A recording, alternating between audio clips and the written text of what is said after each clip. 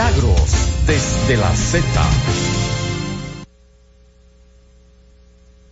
Bueno, ya estamos de vuelta con ustedes. Estamos teniendo problemas con el internet. No sé en qué momento se perdió, se me cayó el internet, o aquí o allá en la Z. Pero de todas maneras yo quiero continuar porque no sé dónde me quedé. Y es que el nuevo decreto del presidente Medina, el decreto 266-20, que detalla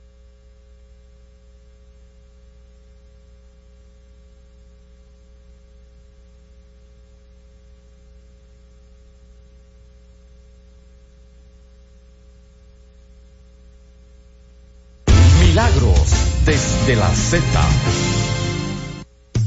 El casabe más sabroso del país, Casabe Gourmet San José, en su variedad natural, almendra, jalapeño, oliva, maní, ajo, albahaca, ajonjolí y granola. Lo puedes encontrar en Santiago, en la autopista Duarte, kilómetro 4,5, Sabaneta, en los teléfonos 809-570-7817. En Santo Domingo, en la calle Olos Palmer, número 5, Plaza de Williana, en Los Prados, en el 809-879-1238.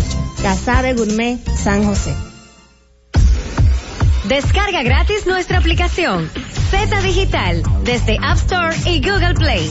Recibe las notificaciones de la actualidad noticiosa y comparte por nuestro WhatsApp 809-732-0101 informaciones, fotos, videos o audios. Z101, siempre pensando en ti. Milagros desde la Z. Pedimos disculpas a todos nuestros oyentes. Estamos teniendo problemas con el internet. No sé exactamente a dónde, pero se nos ha caído el internet varias veces, lo cual es lamentable. De todas maneras, yo estaba comentando, se me nos cayó otra vez. Bueno, esto va a ser absolutamente imposible. Me oigo, estoy en el aire.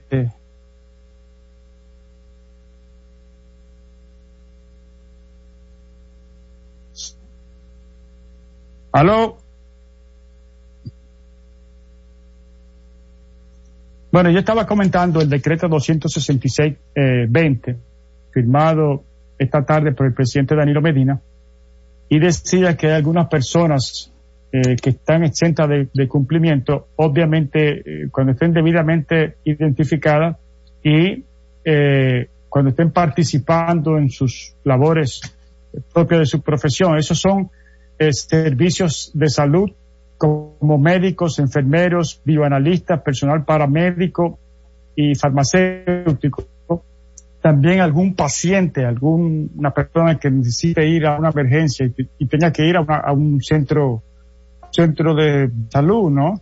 O a una farmacia. También labores de seguridad privada debidamente identificados, miembros de la prensa, medios de comunicación, operadores de vehículos, técnicos de empresas, instituciones prestadoras de servicios de energía, agua, telecomunicaciones, recogida de basura, operadores de vehículos dedicados a la distribución urbana e interurbana de mercancías, insumos y comestibles debidamente identificados. También personas que laboran en la industria y comercio de alimentos y productos médicos y farmacéuticos, sobre todo cuando estén en tránsito hacia y desde sus lugares de trabajo, empleados de servicios funerarios, pasajeros internacionales y operadores de vehículos.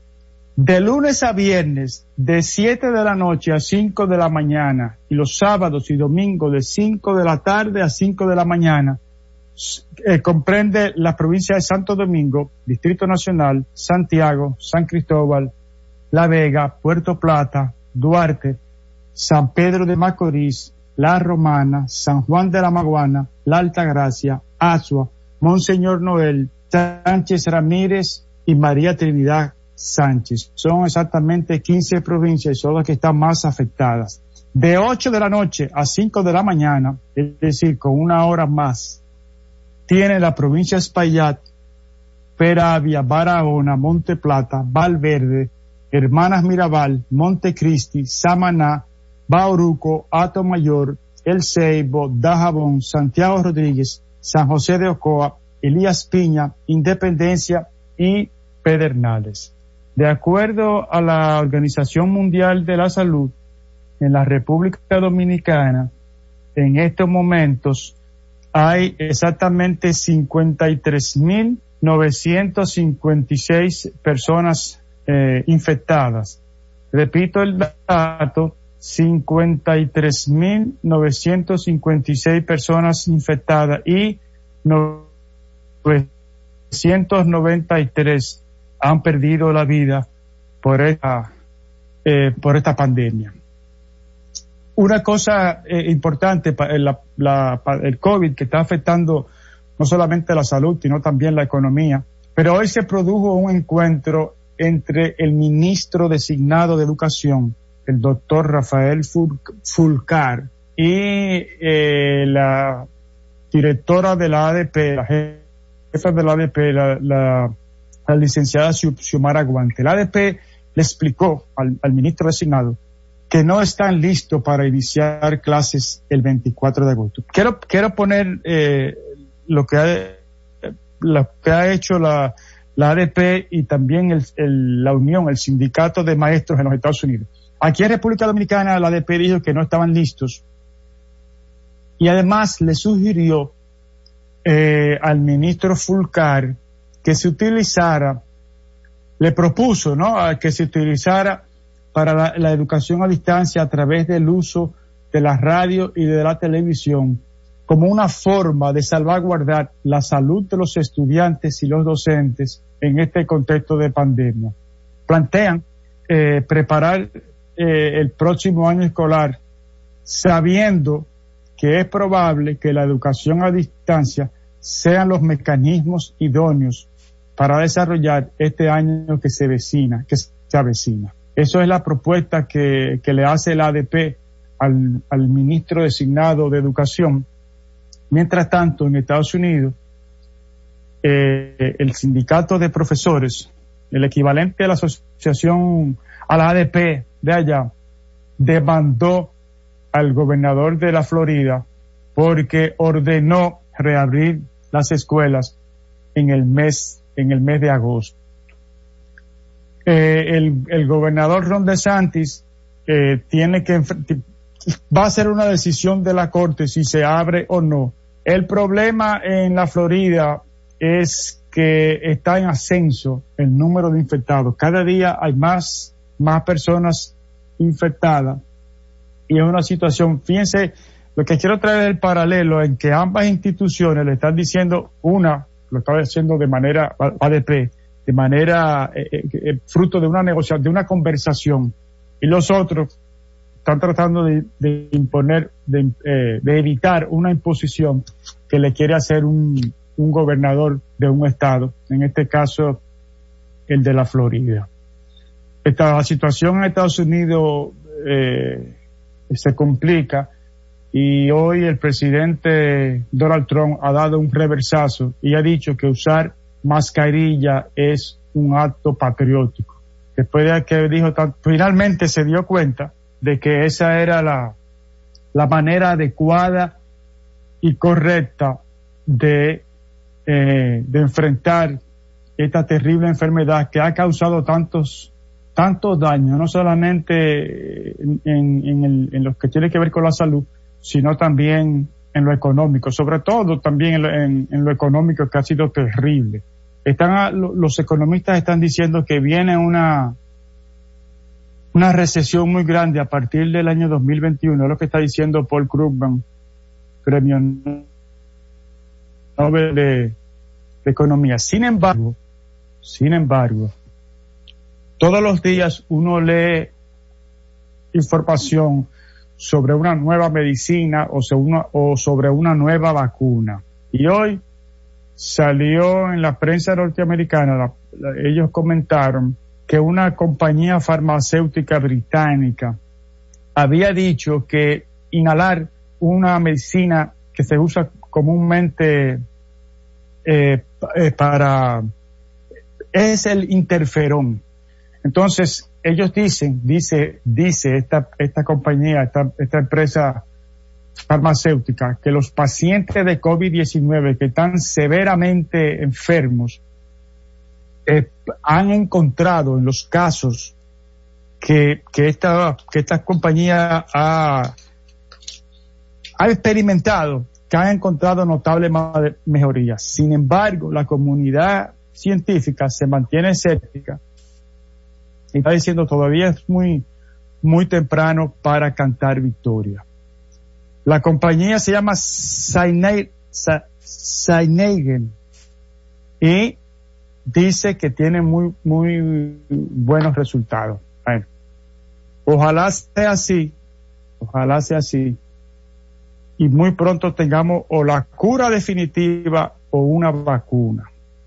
Miren, por otra parte, este viernes nosotros le dedicamos el programa a Víctor, ese gran artista dominicano, fallecido, otra víctima más del COVID-19. Y yo no creo que yo me haya comentado la diferencia que hay, me refiero a los precios de los combustibles, la diferencia que hay, el ejercicio que yo siempre hago todos los viernes. En lo que tiene que ver con el año 2020, la primera semana del 2020, el petróleo estaba a 61.64. Y para la semana del 18 al 24 de julio, está a 40.72. Es decir, $20.92 menos. En términos porcentuales, eso es un 33.94%. La gasolina premium, bueno, la gasolina como producto terminado en los Estados Unidos ha bajado desde 1.75 a 1.26, es decir, ha bajado 49 centavos de dólar. En términos porcentuales es un 28%. La tasa del dólar, el peso dominicano en relación al dólar se ha devaluado un 10.10% al pasar de 52.95 en enero del 2020 a 58.30 en esta semana del 18 al 24 de julio. Para términos porcentuales subió, o sea, se devaluó 10.10%. Mientras la gasolina premium de 233.20 que estaba en la primera semana de enero va a costar 207.10 en esta semana del 18 al 24 de julio. Una diferencia de 26 pesos que en términos porcentuales es un 11.19. En resumen, mientras el petróleo ha bajado 33.94 y la gasolina como producto terminado en los mercados norteamericanos ha bajado 28%, aquí la gasolina en el mercado local ha bajado 11.19%. No hay proporción, nunca la ha habido. Tampoco ha habido una explicación adecuada sobre esta situación. Hace mucho que en este programa no hablamos de términos de lo que está pasando en el mundo, en el mundo político internacional. Quizás porque la política local se ve llevado todas las noticias, y más adelante vamos a comentar algunas de las designaciones del presidente electo Luis Abinader. Pero la prensa norteamericana recoge hoy la información de que en estos momentos Joe Biden le lleva 15 puntos porcentuales al presidente Trump, y que la diferencia que siempre se ha mantenido con más de 2 dígitos, es decir, con más de un 10%, se mantiene constante. Y por supuesto, yo tengo mi experiencia en el pasado proceso, es que por alguna razón no es don Rafael Acevedo el que encuesta en los Estados Unidos, porque yo recuerdo que para el 2016 el periódico New York Times decía que las posibilidades de que la ganadora fuera la señora Clinton estaban muy por encima del 85%. Eso decía el New York Times, la última semana que se permite publicar encuestas, y el resultado no fue así, a pesar de que la señora Clinton ganó el voto popular. Entonces ahora están diciendo que Joe Biden, y ojalá, bueno, se está diciendo que Joe Biden es el que tiene la gran ventaja, y vamos a esperar que esto se mantenga. Por otra parte, y es lo que yo decía hace un rato, vamos a buscar los últimos nombramientos del presidente del presidente electo Luis Abinader. Él ha anunciado que va a designar como ministro de Salud al doctor Plutarco Arias. El doctor Plutarco Arias es un reputado médico santiaguero, neumólogo, que durante mucho tiempo estuvo trabajando en la ruta solidaria. Es un hombre que goza de un gran prestigio, sobre todo en la comunidad de Santiago. Y todo el mundo ha aplaudido esta nueva designación del ministro Plutarco Arias. También otra designación importante, y esto tiene que ver mucho con la sociedad civil. Carlos Pimentel, coordinador de Participación Ciudadana, aceptó el nombramiento, la oferta que le hizo el presidente Luis Abinader para que dirigiera las compras, la Dirección General de Compras y Contrataciones. Y yo pienso que esta es una muestra más de que el nuevo presidente está mandando el mensaje de que quiere gobernar basado en la transparencia, y sobre todo basando en la concertación con la sociedad civil. Esa es una posición muy importante y vital en la lucha contra la corrupción. Y sabemos de verdad que don Carlos Pimentel va a hacer un excelente trabajo, como lo hizo en Participación Ciudadana, y es un hombre que no tiene tachadura. Yo recuerdo cuando yo escribía para el periódico El Día, que llegué a escribir una columna diciendo que yo expresaba que la sociedad dominicana no tenía cómo pagarle a participación ciudadana. Y si usted recoge lo que dice Participación Ciudadana en cada uno de los gobiernos que hemos tenido, se dará cuenta que lo puede acusar de todo, menos de que son partidarios. Esa es la sociedad civil, pura y simplemente. Yo creo que ha llegado la hora de hacer una pausa. No sé, estos programas por Zoom son un poco difíciles, y a ver si doña Milagro se nos conecta por vía Zoom, porque hay noticias, ella tiene noticias y comentarios sobre lo que está aconteciendo con la Junta Central, la Junta Electoral de Elías Piña, y el conteo por el senador, la lucha voto a voto entre el senador del PRM y el senador del PLD, el candidato del PLD, el candidato del PRM, ambos son candidatos, y ya el PRM hubo una rueda de prensa. Así que vamos a hacer la pausa y regresamos en breve. Milagros desde la Z. Milagros desde la Z. Bueno, doña Milagro está haciendo esfuerzo por conectarse con nosotros. Parece que la conexión no está buena, o ella tiene, bueno.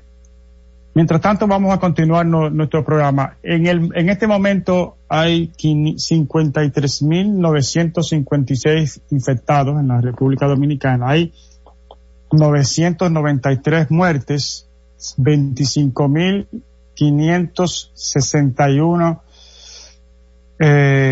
recuperados. Es decir, la proporción entre los recuperados y las muertes es muy amplia. Mundialmente hay 14 millones ya hay 14.535.008 infectados y 606.810 muertes.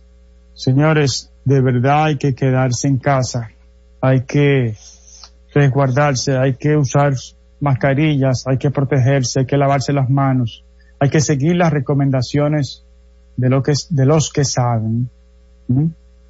Y eso es vital para que no volvamos otra vez.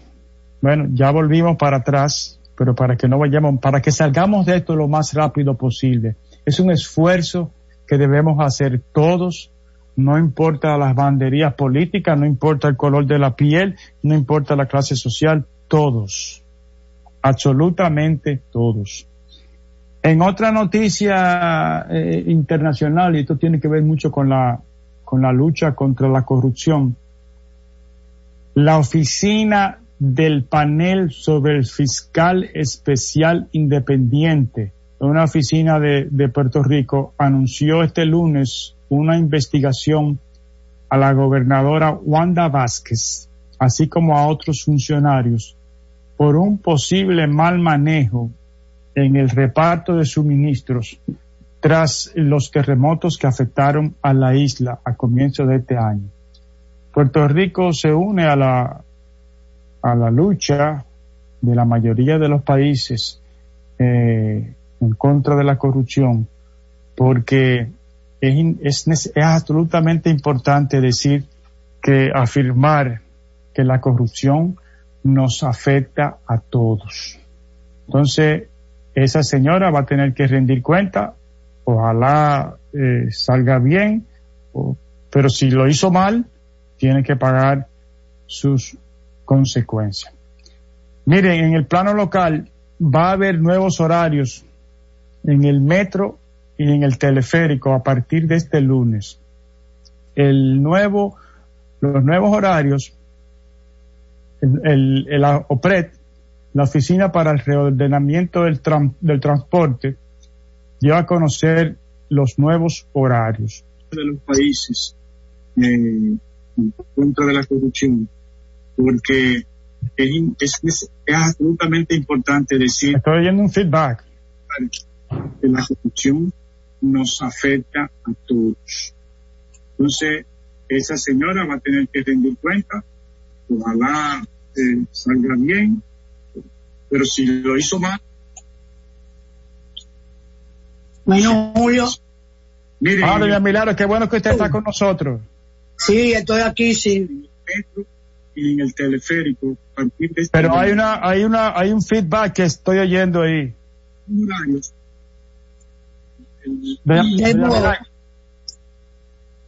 Bueno, saludos, ¿puedo hablar ya? Sí, hable, sí. Bueno, sí. Julio, he estado oyendo sobre la extensión, la nueva ley que tiende la cuidado de la salud de los dominicanos. Creo que era necesario.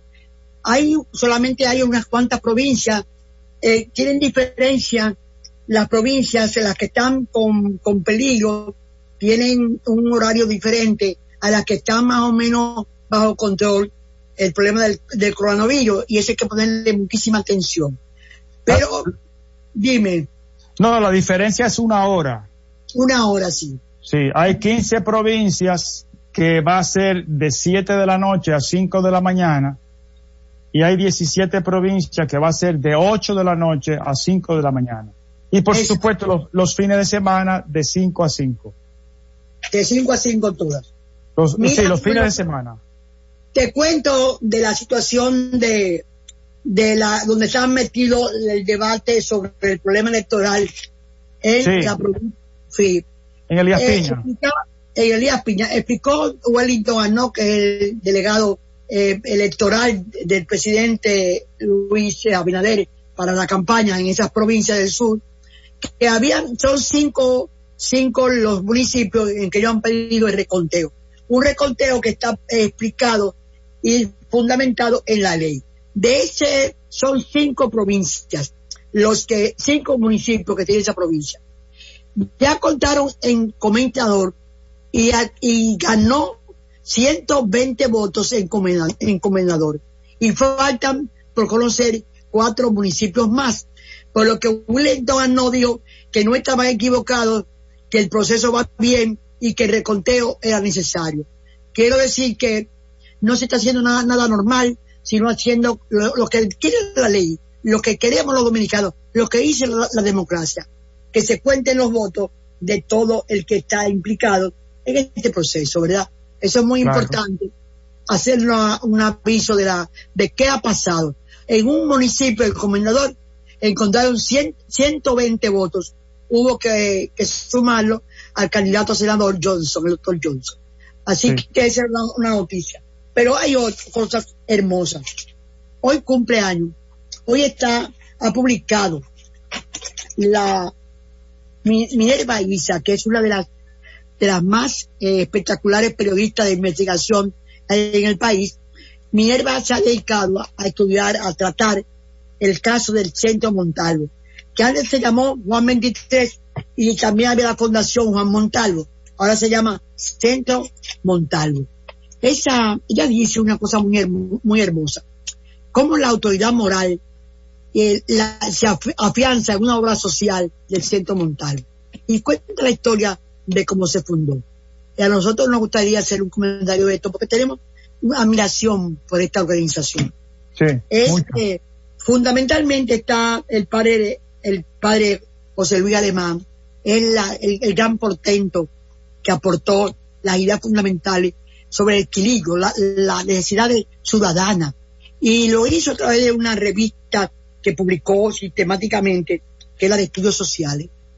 Tan importante es el trabajo del padre Alemán en la economía y en la visión de la cómo hay que manejarse para obtener el cuidado, el beneficio social que necesitan los pueblos, que la UCAMAIMA, la Universidad Católica Marimaestra, tiene una cátedra que se llama Padre José Luis Alemán. Ellos todos son jesuitas. Pero esa obra él no ha estado solo. Él ha estado junto al padre Tom Lluveres, que es una persona que le hemos conocido durante mucho tiempo, es Antonio Lluveres. Para nosotros lo que lo queremos mucho es Tom Lluveres. Pero hay ahí figuras muy queridas y entrañables, como son nada más y nada menos que Pablo Mella, el sociólogo, historiador Pablo Mella.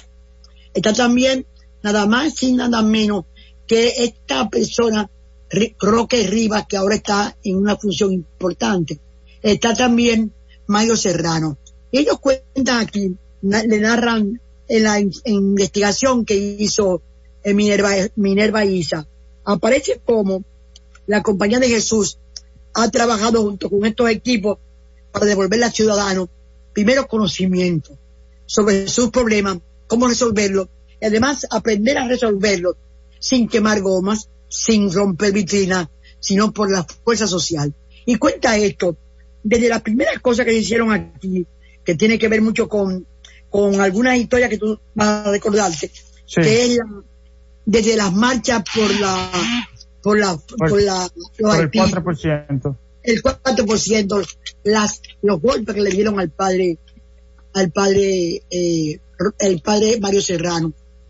Y cómo ellos han sido promotores de la Marcha Verde, creando ciudadanía, pero creándola de una manera diferente a como la tradicional, rompiendo goma, quemando carros. No, el conocimiento primero. ¿Cuál es el problema? ¿Tienen soluciones? ¿Cómo se soluciona? Y cómo presentar la solución para atraer sociedades capaces de articular y hacer el trabajo de definición de esta cosa tan importante que es crear poder ciudadano. En ese sentido, tú sabes que esta fundación tiene el nombre de un padre muy querido por nosotros, del padre Juan Montalvo, ¿no? Sí. Juan Montalvo, un padre también de servicio social muy importante, que fue inclusive, estaba en Inglaterra y coincidió con Camaño y dejó las últimas entrevistas de Francis Camaño antes de desaparecer, de irse para Cuba. Pero está ahí también otro padre muy importante, el padre Cela. El padre Cela fue el creador o el que fortaleció lo que se llamaron las escuelas Fe y Alegría, que fueron un cambio en la situación escolar. Yo recuerdo que cuando éramos secretaria de Educación hace muchos años, la Fe y Alegría, las escuelas Fe y Alegría, eran una fuerza de desarrollo de la educación, además de resolver problemas y enfrentar los problemas que había en los barrios. Pero no solamente eso, yo recuerdo que hay instituciones barriales que tienen su origen realmente en la fortaleza de lo que fue el Centro Juan 23, Juan Montalvo, hoy Centro Montalvo, y que crearon,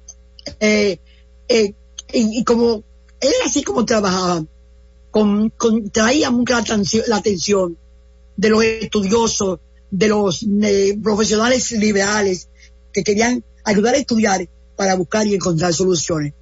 Esta gente está de cumpleaños, el país tiene que felicitarlo, y si algún premio había que dar en la vida importante, es a esta gente que enseñaron ciudadanía, enseñaron a la gente a luchar por la ciudadanía. A todos ellos, al padre, no solamente al padre Pablo Media, a Roque Adame, a Mario Serrano, que están viviendo en Perú, a Tom Lluveres, al recuerdo de José Cela, y al recuerdo a Dorado. Yo hoy di esta compañera, este trabajo, el padre Michel. Pero a todos ellos, felicitaciones, y mucho al periódico Hoy y a Minerva Isa por destacar en estos momentos historias de cómo se ha ido articulando la sociedad dominicana y por qué somos una sociedad diferente. Ahí también hay una bella nota en la que dicen que desde ahí de donde nacen las primeras iniciativas que formaron participación ciudadana.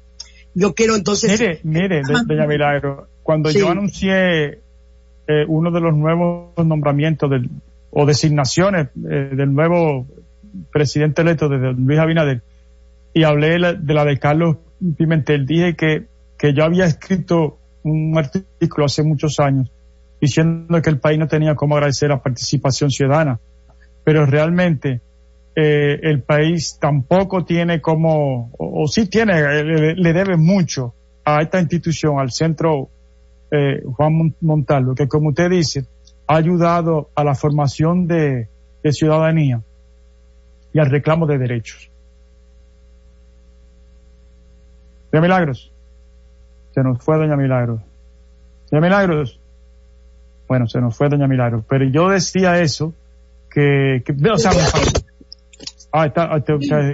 sí, decía que realmente el Centro Juan Montalvo junto con Participación Ciudadana son dos instituciones que han contribuido mucho al hay otras raíces, hay otras participaciones. Muquén Zambén, cuando era vicerectora, trabajaba en la Ocamaima, creó un programa que se llamaba Participación Ciudadana, que yo avalé, y formó muchas juntas de vecinos en educación, muchas unidades de gentes que venían a aprender cosas. ¿Me está oyendo, Julio? Sí, claro. Que ponían en claro cómo se formaba el ciudadano. Y quiero decirte que aunque parezca un poco prepotente decirlo, José Francisco Peña Gómez trajo al país a Carlos Marcos, el creador de la situación, de la planificación estratégica situacional. El hombre que vino a formar con el programa Altadir las juntas de vecinos. Aquí ha habido un gran esfuerzo por crear ciudadanía. Felizmente yo creo que, como tú decías, con esta designación de Carlos Pimentel, realmente al que ve ese currículum, el que ve a una gente en esa dimensión que representa transparencia internacional, no la representa personalmente, pero que la ha representado, ha estado formado por ellos, es un aporte a la voluntad política que hay para reconocer el trabajo que han hecho esas instituciones, pero fundamentalmente el pueblo llano, el pueblo de los barrios, de las calles, que se ha incorporado a esos movimientos y que le llegó la oportunidad de saber que ahora la ciudadanía está en el oído y en el corazón de la gente que ahora empieza a gobernar. Y creo que es un homenaje al país, es un homenaje al pueblo dominicano yo pienso que reconocer al Juan Montalvo, al centro Montalvo hoy en día, es comenzar a hacer justicia y reconocimiento público a entidades que han hecho esfuerzo porque tengamos un Santo Domingo mejor, una República Dominicana en el siglo XXI. Bueno. Claro. Mire, doña Milagros, también fue designada una viceministra, la licenciada viceministra de Salud Pública, fue la señora Ibelice Acosta, que se desempeñará como viceministra de Salud Colectiva. Esta también es una... Pero el Plutarco Arias, sí. Ese currículum enfocado en los pulmones. O sea, fue escogido para este momento. Y creo que ella también es especialista en problemas pulmonares, que en el país abundan mucho. Pero sí, creo que finalmente es una visión de que para este momento ese es el médico que se necesita. Esa es la visión que se necesita en este momento. Mire, el presidente Luis Abinader le está dando tanta importancia al asunto del COVID que ya se confirmó que la vicepresidenta electa, doña Raquel Peña, será confirmada como coordinadora del Gabinete de Salud.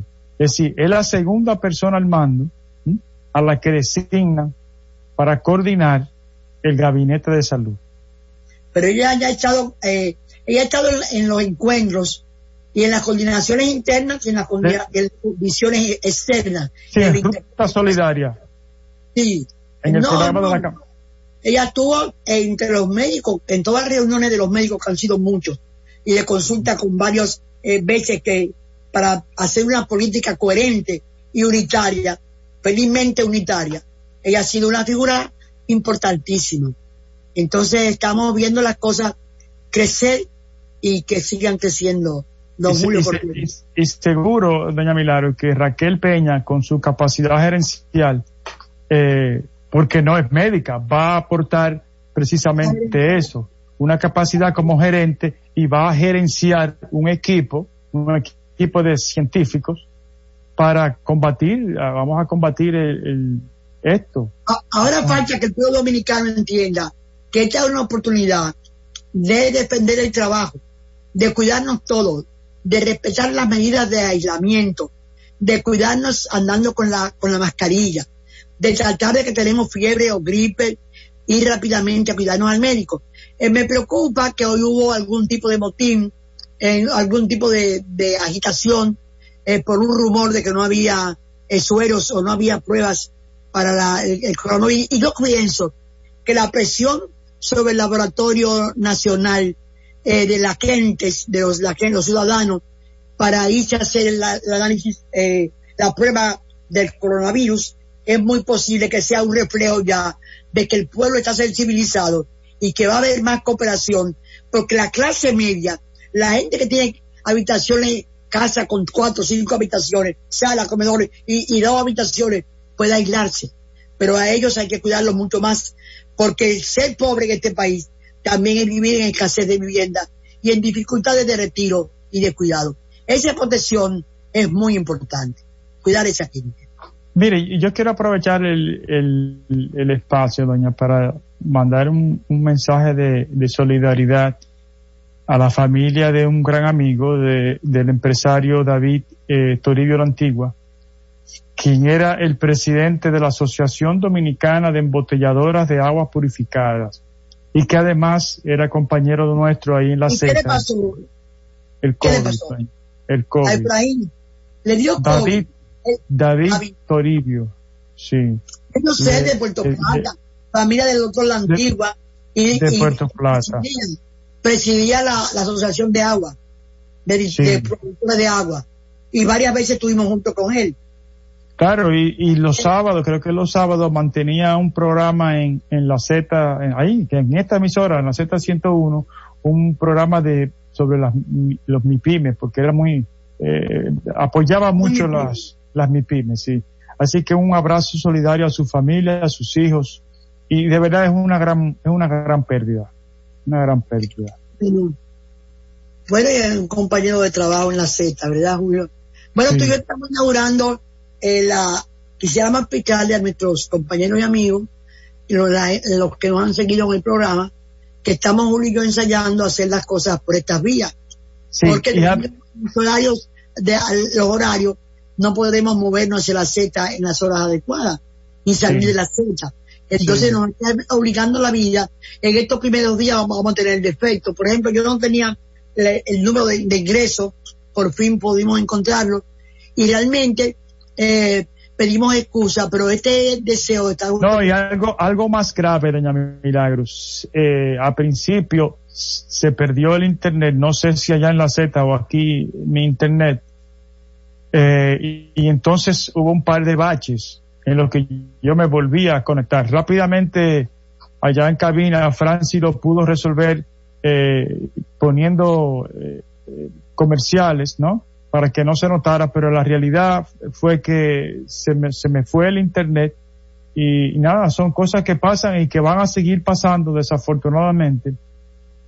Bueno, durante un tiempo, la tecnología, Julio, yo te decía en estos días, que los avances en tecnología que ha habido necesidad de sobrepasar los problemas del aislamiento que ha traído el coronavirus, realmente es una situación que se ha aprovechado para dar un salto en términos de este tipo. Tanto es así que inclusive están trabajando las oficinas públicas. Yo tuve hoy reuniones con organismos internacionales por la vía, por lo virtual. Y creo que fue una reunión interesante. Pudimos discutir aspectos. Y entonces estamos sobreviviendo a esta pandemia y así tenemos que seguir haciendo. Cuidando a los mayores, cuidándome a mí. Yo estoy pasando yo por un mal momento. Porque en mi casa yo recibo a todo el mundo. Yo creo café. Pero la verdad es que como está tan difundido el problema, ahora no puedo recibir a mis compañeros, a mis amigos. Hoy me pasó con ella, Joaquín, que no pude decirle que se quedara conmigo en la casa. No puedo colar café, no puedo abrazar a los compañeros. Y entonces, si entra uno y otro no, se me creaban problemas. Entonces tenemos que acostumbrar a hablarnos por teléfono, a mandarnos informes por WhatsApp, a usar la computadora, a usar el teléfono como estamos tú y yo ahora. Y ciertamente es algo que hay que explicar, que se lo impone a uno las circunstancias, porque hay que seguir trabajando. Porque como decía Paliza, José Ignacio Paliza, nosotros ninguno, los elegidos y los que nos puedan nominar, nos han entregado la obligación de servir. Y entonces resulta a veces difícil no servir con una mirada. Una sonrisa no se ve. Tú te sonríes a todo el mundo y tienes una mascarilla. Solamente la mascarilla te ve, sabe que te está sonriendo. Entonces ese es un problema que gente como uno tiene que explicar, pedirle perdón a los compañeros por decirle que son las reglas que tenemos que cumplir. Para los que rehusaban usar la máscara.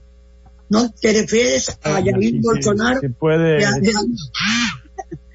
Bueno, no, me refiero exactamente, Donald Trump ya se puso la mascarilla y declaró que usarla es un acto patriótico. Da pena. Da pena. Pero sí, la vida va imponiendo su regla.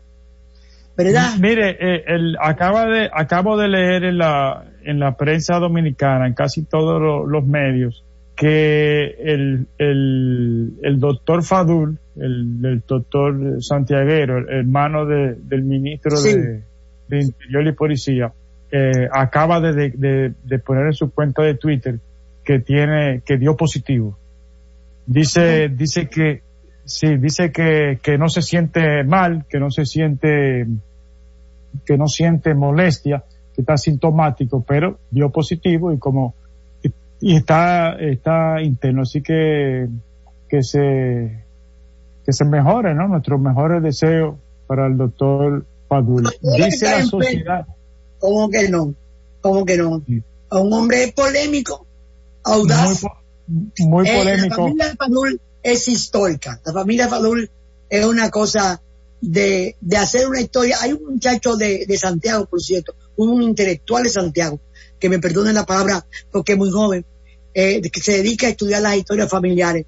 Y yo creo que en ese sentido, ahí hay para dónde escribir la historia de doña Rosita y la historia de los hermanos Fadul.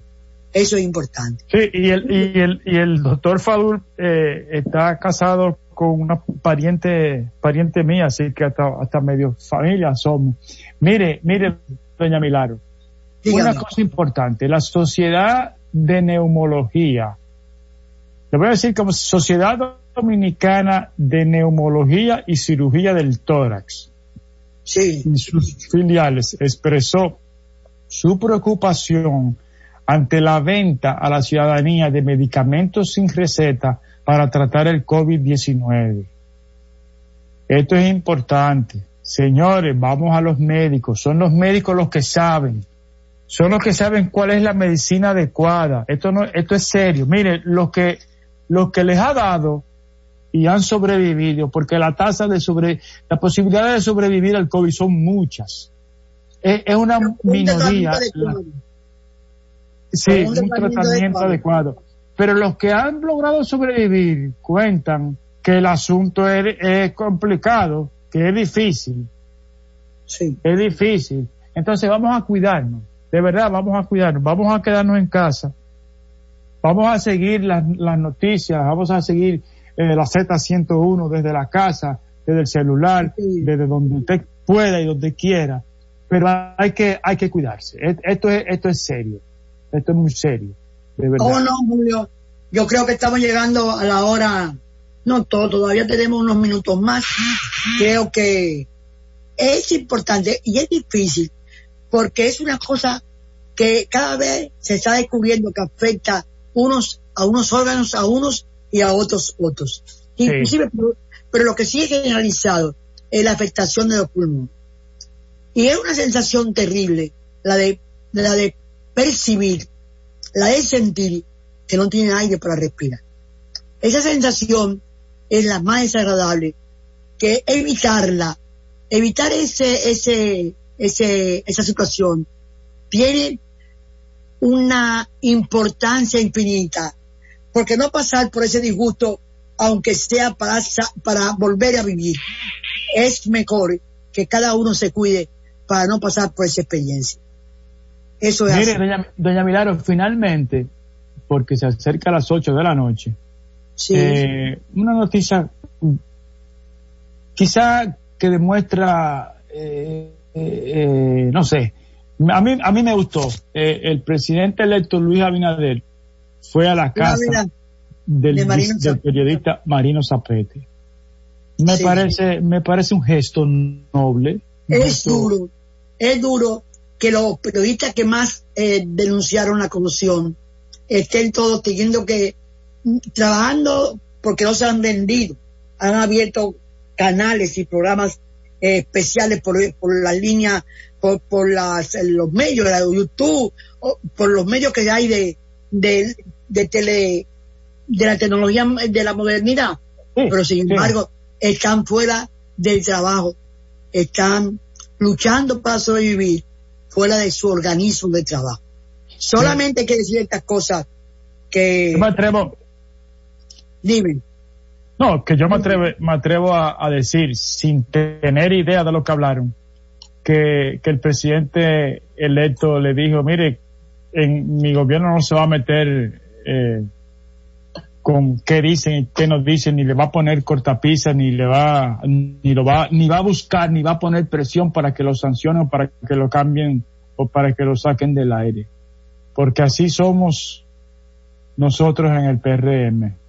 Pero el problema era que tenían un gobierno capaz de presionar a la empresa. Fíjate que ellos salen presionados por los empresarios. Y esa Altagracia Salazar, con ese bellísimo patio, haciendo ese trabajo sin maquillaje.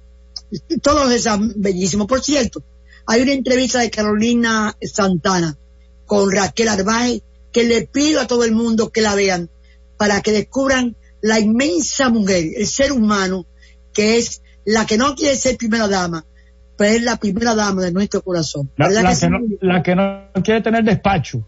No quiere tener despacho. Pero de qué primera dama no puede escaparse de eso. Sí. Okay. Bueno, buenas noches y perdonen todo el mundo por los inconvenientes. Gracias. Mañana vamos a corregirlo. Gracias. Buenas noches. Buenas noches. Milagros desde la Z.